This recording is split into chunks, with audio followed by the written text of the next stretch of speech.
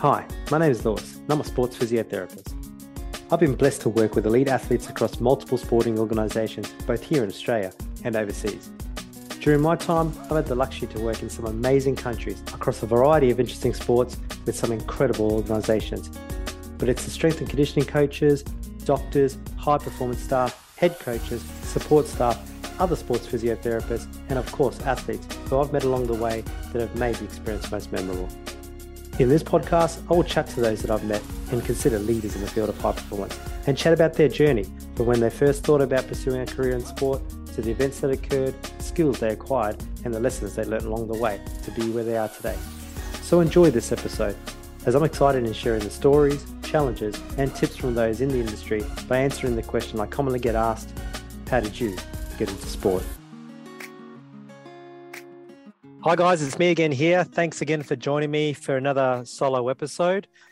Just to give you a bit of context, I've just recently arrived back in Australia after being away with one of my roles with Football Australia in Europe with the men's under-17s national team. We played a few international games in Turkey and had the opportunity to play against Uzbekistan, Morocco, and the Czech Republic. We had mixed results. We drew against the Czech Republic. We won our game against Morocco 2-1, and then unfortunately we lost our final game against Uzbekistan 2-1. But nonetheless, it was a great experience for the team and really good preparation for us, where we've qualified for the Asian Cup, which will be scheduled in June this year in Thailand. And if we're successful and do well in that tournament, then that will qualify us for the World Cup. That will be in November this year in Peru. So a really exciting year for us and a really good opportunity and experience for all the boys involved with getting some international games under our belt in preparation leading into an Asian Cup. But the reason why I want to share that is one of the questions I commonly get asked with the various roles I've been involved in is what is involved in a day-to-day as being a physio for a sporting team, and what in particular, what is involved in a day-to-day basis when you're away with national teams? So I thought I'd share with you guys and give you guys a bit of an insight to what a normal day kind of looks like for me when I'm away with the national team. So what I'll do is I'm just going to go to my phone now and I'm just going to bring up a daily schedule. And a daily schedule is something that the team manager puts out prior to the next day. It gets sent out to the staff and players and gives everyone involved a bit of an insight to what the next day will entail. So it has all the times of when meetings are, meal times are, physiotherapy windows are, video sessions, coaching sessions, training sessions, and so forth, so that everyone is well aware what is involved that next day when they wake up and get prepared for that day's schedule. So I'm just opening up a daily schedule here to give you a bit of an insight of what a normal day would look like. But so in this daily schedule here, the day starts off officially for me at 7:30. And but I tend to like to start my day around sort of 5:30, 6, and that gives me an opportunity to kind of get up early, gives me an opportunity to do a little bit of a workout in the gym and get some physical activity for myself, which is important for my own mental health and making sure that I'm setting myself up to win for the team during the day. As well as gives me an opportunity to kind of touch base with the family as well. So when I was over in Turkey, with the time difference between Europe and Australia, it was like late afternoon here in Australia, but over there was early morning. So it gave me an opportunity to chat to my daughters, to chat to my girls, have a chat to my wife and stay in touch with them and have some family time, even though I'm away overseas. So I do a lot of that prior to the day beginning, and then that allows me to be a little bit freer and more available for the team as a whole throughout the day. So coming back to the daily schedule, we start the day officially at 7:30. And that at 7:30 we have player morning monitoring. And what that involves is all players will input their morning wellness. And their morning wellness is simply a questionnaire that they fill in that through an athlete management system that we use called SmarterBase. And essentially, they just fill in a questionnaire that's ranked from 0 to 7. And it gives us a bit of an insight to their fatigue levels, their soreness levels, their sleep levels, how they slept, and any sort of stress levels as well. It may even give us some insight and some questions around if they're feeling ill or if they're feeling sick or if they're currently feeling like they've got any injuries that they're carrying. So we get every single player to fill this in prior to morning monitoring.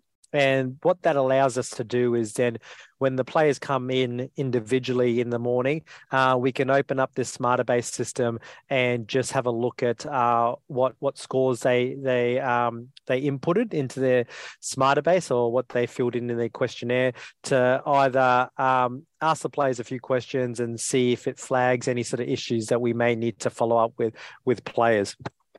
In addition to that, they weigh in. So we take the players' weights every single day.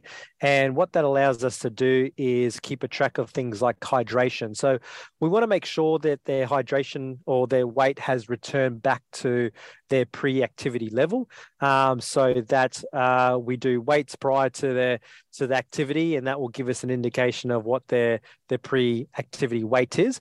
And often the case, their weights will often drop post-activity, either through most likely fluid loss. And we should have some expectation that their weight returns back to normal the next day if they've had sort of adequate hydration and food intake as well. So we take their weights to give us a gauge of that. In addition, taking their weights also gives us information to see if there's been any fluctuation in weights across the playing group as a whole. So sometimes, obviously, traveling to these overseas destinations, the food at times can vary, and sometimes it can vary in respect to variety, quality, type, and so forth. So some players may not be familiar with certain foods that may be available to them, and we want to still make sure that the group as a whole is eating well, hydrating well. And so if we see a trend where the weights are dropping, that may indicate to us that we might need to follow up and make sure that everyone is eating well and hydrating well, and are there issues that we may need to address from a food intake perspective or from a meals perspective that we could change to help to assist that. As well, individually, we may look for weight fluctuations or trends going either upwards or downwards that will help us have a conversation with that player to identify why that might be happening. So in some cases, a player might be sick, might be ill, maybe they've come down with gastro, and often we'll see a trend there where their weights will often drop due to being sick, and would like those weights to return back to normal once they're feeling better. So that's the reason why they take their weights, and something that we found has been quite valuable for us as well. In addition to obviously their questionnaire and doing their morning wellness and taking their weights, we also get them to do groin squeezes. So what that entails is getting the player to lay in a crook line position, and we pop a sphig between their knees, and we get them to squeeze this sphig slowly and as hard as they can, and sustain that hold so that we can get a gauge of how much pressure they're putting through this sphig. And this sort of exercise is based on a bit of research around neuromuscular fatigue and identifying that, their strength should be returning back to some level of normality if they're tolerating the loads that we're exposing them to on a regular basis, or that they're recovering quite well and ready to go into the next day. Some clubs often use different methods. So other methods that's commonly used is using like a counter movement jump or a mid-thigh pull, or using, say, a Nord board to measure their hamstring capacity, or maybe using, say, a force frame or dynamometry to measure, say, shoulder internal and external rotation. But again, they're all kind of measures that clubs often use to measure some level of neuromuscular fatigue, to identify to those whether they're recovering well or they're tolerating the loads that they're being exposed to. We've found historically that the groin squeeze is one that's been quite effective for us and easy to do while we're on tour. It doesn't require us to carry bulky equipment with us and quite heavy equipment, and is quite easy for us to get through an entire playing squad. And in addition to that, we find that with the sport like football, where it's a lot of change of direction, jumping, pivoting, kicking, passing, tackling, and so forth, that it requires a lot of sort of pelvic complex load, and that this groin squeeze gives us an indication of how the pelvic complex or their load as a whole may be responding to the loads that we're exposing to. So it's another sort of external measure that we use to give us an overall indication of how well this player is today. So then, from morning monitoring, the players then go into a team breakfast.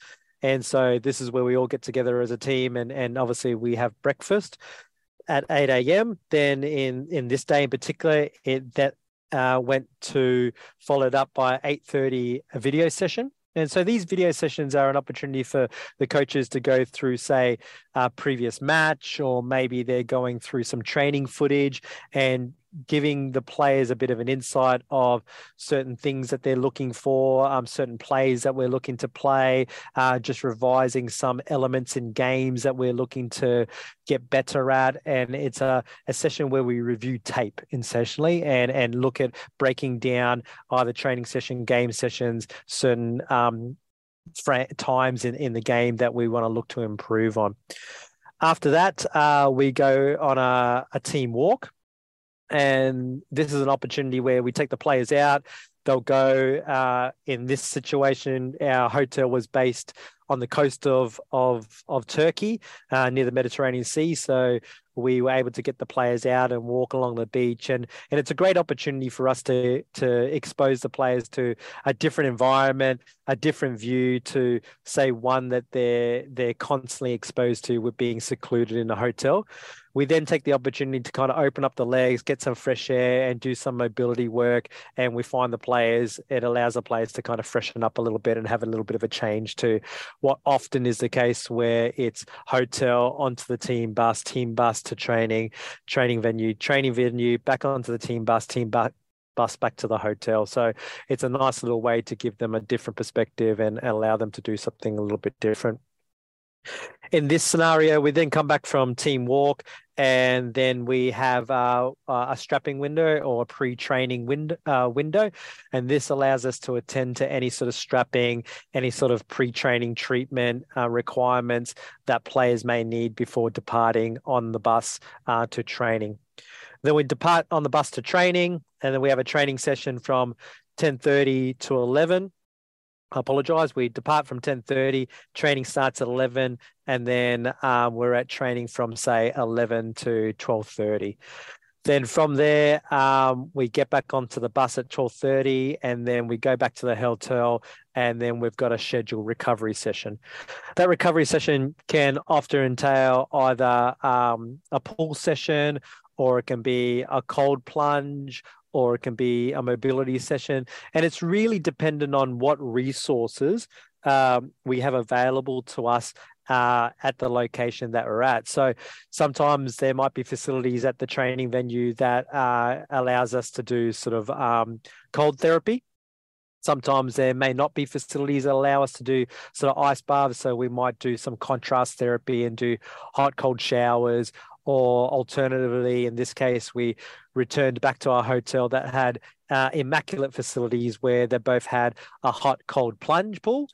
So we did some contrast therapy with the players, with both getting them into the cold plunge for a period of time, getting them into the hot pools for a period of time, and then follow that up with a little bit of a mobility session in the normal pool. So that's post-training recovery session. That recovery session will finish at 1 o'clock, and then the players will go up to their rooms and get changed, have a shower and so forth in preparation for lunch at 1:30. So we'll have a team lunch at 1:30, and lunch will go on for about an hour. And then again, obviously, this lunch is pre-prepared. It's in this scenario, we had a kind of buffet style lunch setup that allowed them to have access to a variety of different foods and so forth. In this hotel that we're in, it was exceptional variety, exceptional quality, and so we were quite blessed in this scenario to have that. In some scenarios, it's not as diverse, not the quality is not as good, but we definitely before tours try to get a clear insight of what the menu is like and what they can offer, so that we can have our input from a national team's perspective of what we feel would be most appropriate for meal selection and meal choices for our players, so that our team is appropriately fueled so that they're recovering well and preparing themselves in the best way we can get them to be. We have lunch, and then we go into physio window. And so this physio window can span from, say, 1 hour to 2 hours. And it's an opportunity to do a bit of a triage session. So what we do is we go through each player and get a gauge of how they responded to training. Did they sustain any injuries through training? How are they handling any niggles that they may have taken into training? And really triage those individuals to prioritize those that require specific treatment, so that we can attend to those players and ensure that we can maximize their potential to participate the next day. So that will go on for 1 to 2 hours, and then that will finish at around 5:30, and then we have a bit of free time from 5:30 to 7, so about an hour and a half. And so that I usually utilize that time to then attend to any soap notes that of obviously any players that I treated that during that physio window. I may even use that time to touch base with clubs back at home that didn't travel with us on tour, because they may have been injured or they weren't selected in this tour, just to make sure that they're all ticking along well and that they're all progressing in a fashion that if we need to call upon them into the future, that they're fully fit and available to go. Dinner then is at 7 p.m. and then we have dinner from about 7 to 8. No, in this case, we had dinner from 7 to 7:30, followed by another video session from 7:30 to 8. And so this was another video session. In this particular, this was a match day -1. So this allowed us to kind of peruse footage of the opponent and really trying to break down the opponent and come up with a game plan how we can exploit certain weaknesses in the opponent's game and obviously capitalize on our strengths where we can feel like we can have a real impact and achieve the success that we want when we go to play this team the next day. This video session finishes at 8, and then we have another physio window or another treatment window from about 8 to 9:30/10. And so another physio window for about an hour and a half to 2 hours.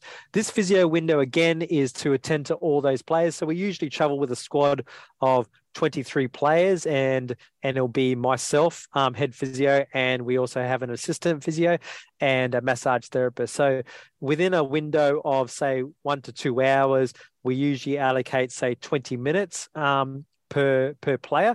So in one physio window alone, so 1 hour, 2 hours, it's rare that we can get through all players. So having an additional physio window allows us to get through those players that we didn't have a chance to get through. Also allows to revisit some players that may need further attention, so that we can best prepare them for next day's training. So sometimes this will be treating specific injuries. Sometimes it'd be treating certain niggles that they may be carrying throughout the tour. Or even in other cases, it might simply be addressing some soreness or doing some soft tissue work or some flush work just to address any sort of, I guess, overall tightness or soreness that players may be experiencing, that if we can get into them and make them feel better, that can best set them up to win for the next day. This treatment window finishes at 10, and then we go into a medical meeting. So from about 10 to 10:15, we'll sit down with myself, the assistant physio, the head of strength and conditioning, the sports science team, and the team doctor, and we'll go through each individual player and just highlight any sort of issues that each player may be experiencing, where we're at with certain injuries, is there certain illnesses that we're addressing, how do we feel about the certain loads that are currently exposing the players to.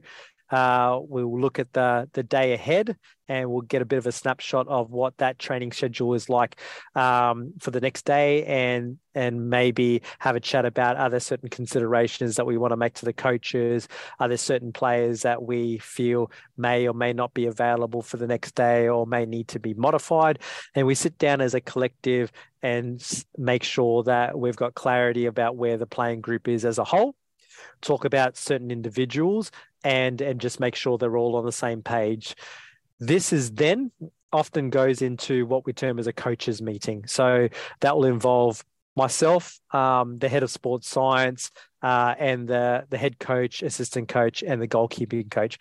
And this is more of a conversation of giving the coaches an insight of where the playing group is as a whole, and how they're tolerating loads, and how they're traveling from a physical fitness point of view, as well as going over any individual players that may require modification the next day or may require further review the next morning during morning monitoring, or maybe not available at all for next day's training session, so that they can get an insight into the certain numbers that will be involved in the next training session, or whether they need to consider modifying certain drills and so forth to maximize getting the best out of the players the next day. So these meetings will tend to end at 10:30, and then after that, I'll tend to head back to my room and start putting together what we term as the availability report. So this is a report that I will then input certain details about each individual player and how they're going with injuries, highlighting how they're managing loads, if they've got any niggles that are new or they're continuing to carry, and how we're managing at the moment. And then most importantly, reiterating their predicted availability status. So in most cases, their predicted availability status will be either fully available, so we expect them to wake up the next day and then for them to be fully available for next training session. It might be needs review, so they're carrying something, we want to kind of see how they're going over the next 24 hours, and we'll review them first thing in the morning and be able to give you an update of how available they will be for that training session after that review in the morning.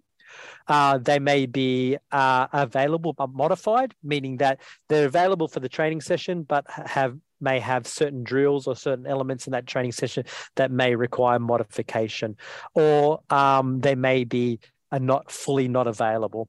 So what that means is that unfortunately this player it won't be available for the training session that they've set out, and we feel that they would best benefit from a period of refraining from those activities that we feel will further impact them negatively with the type of injury or the illness that they're carrying. Now, that may still mean they do some level of training, but it may not be involved in any sort of planned training that the coaches have installed for the playing group the next day.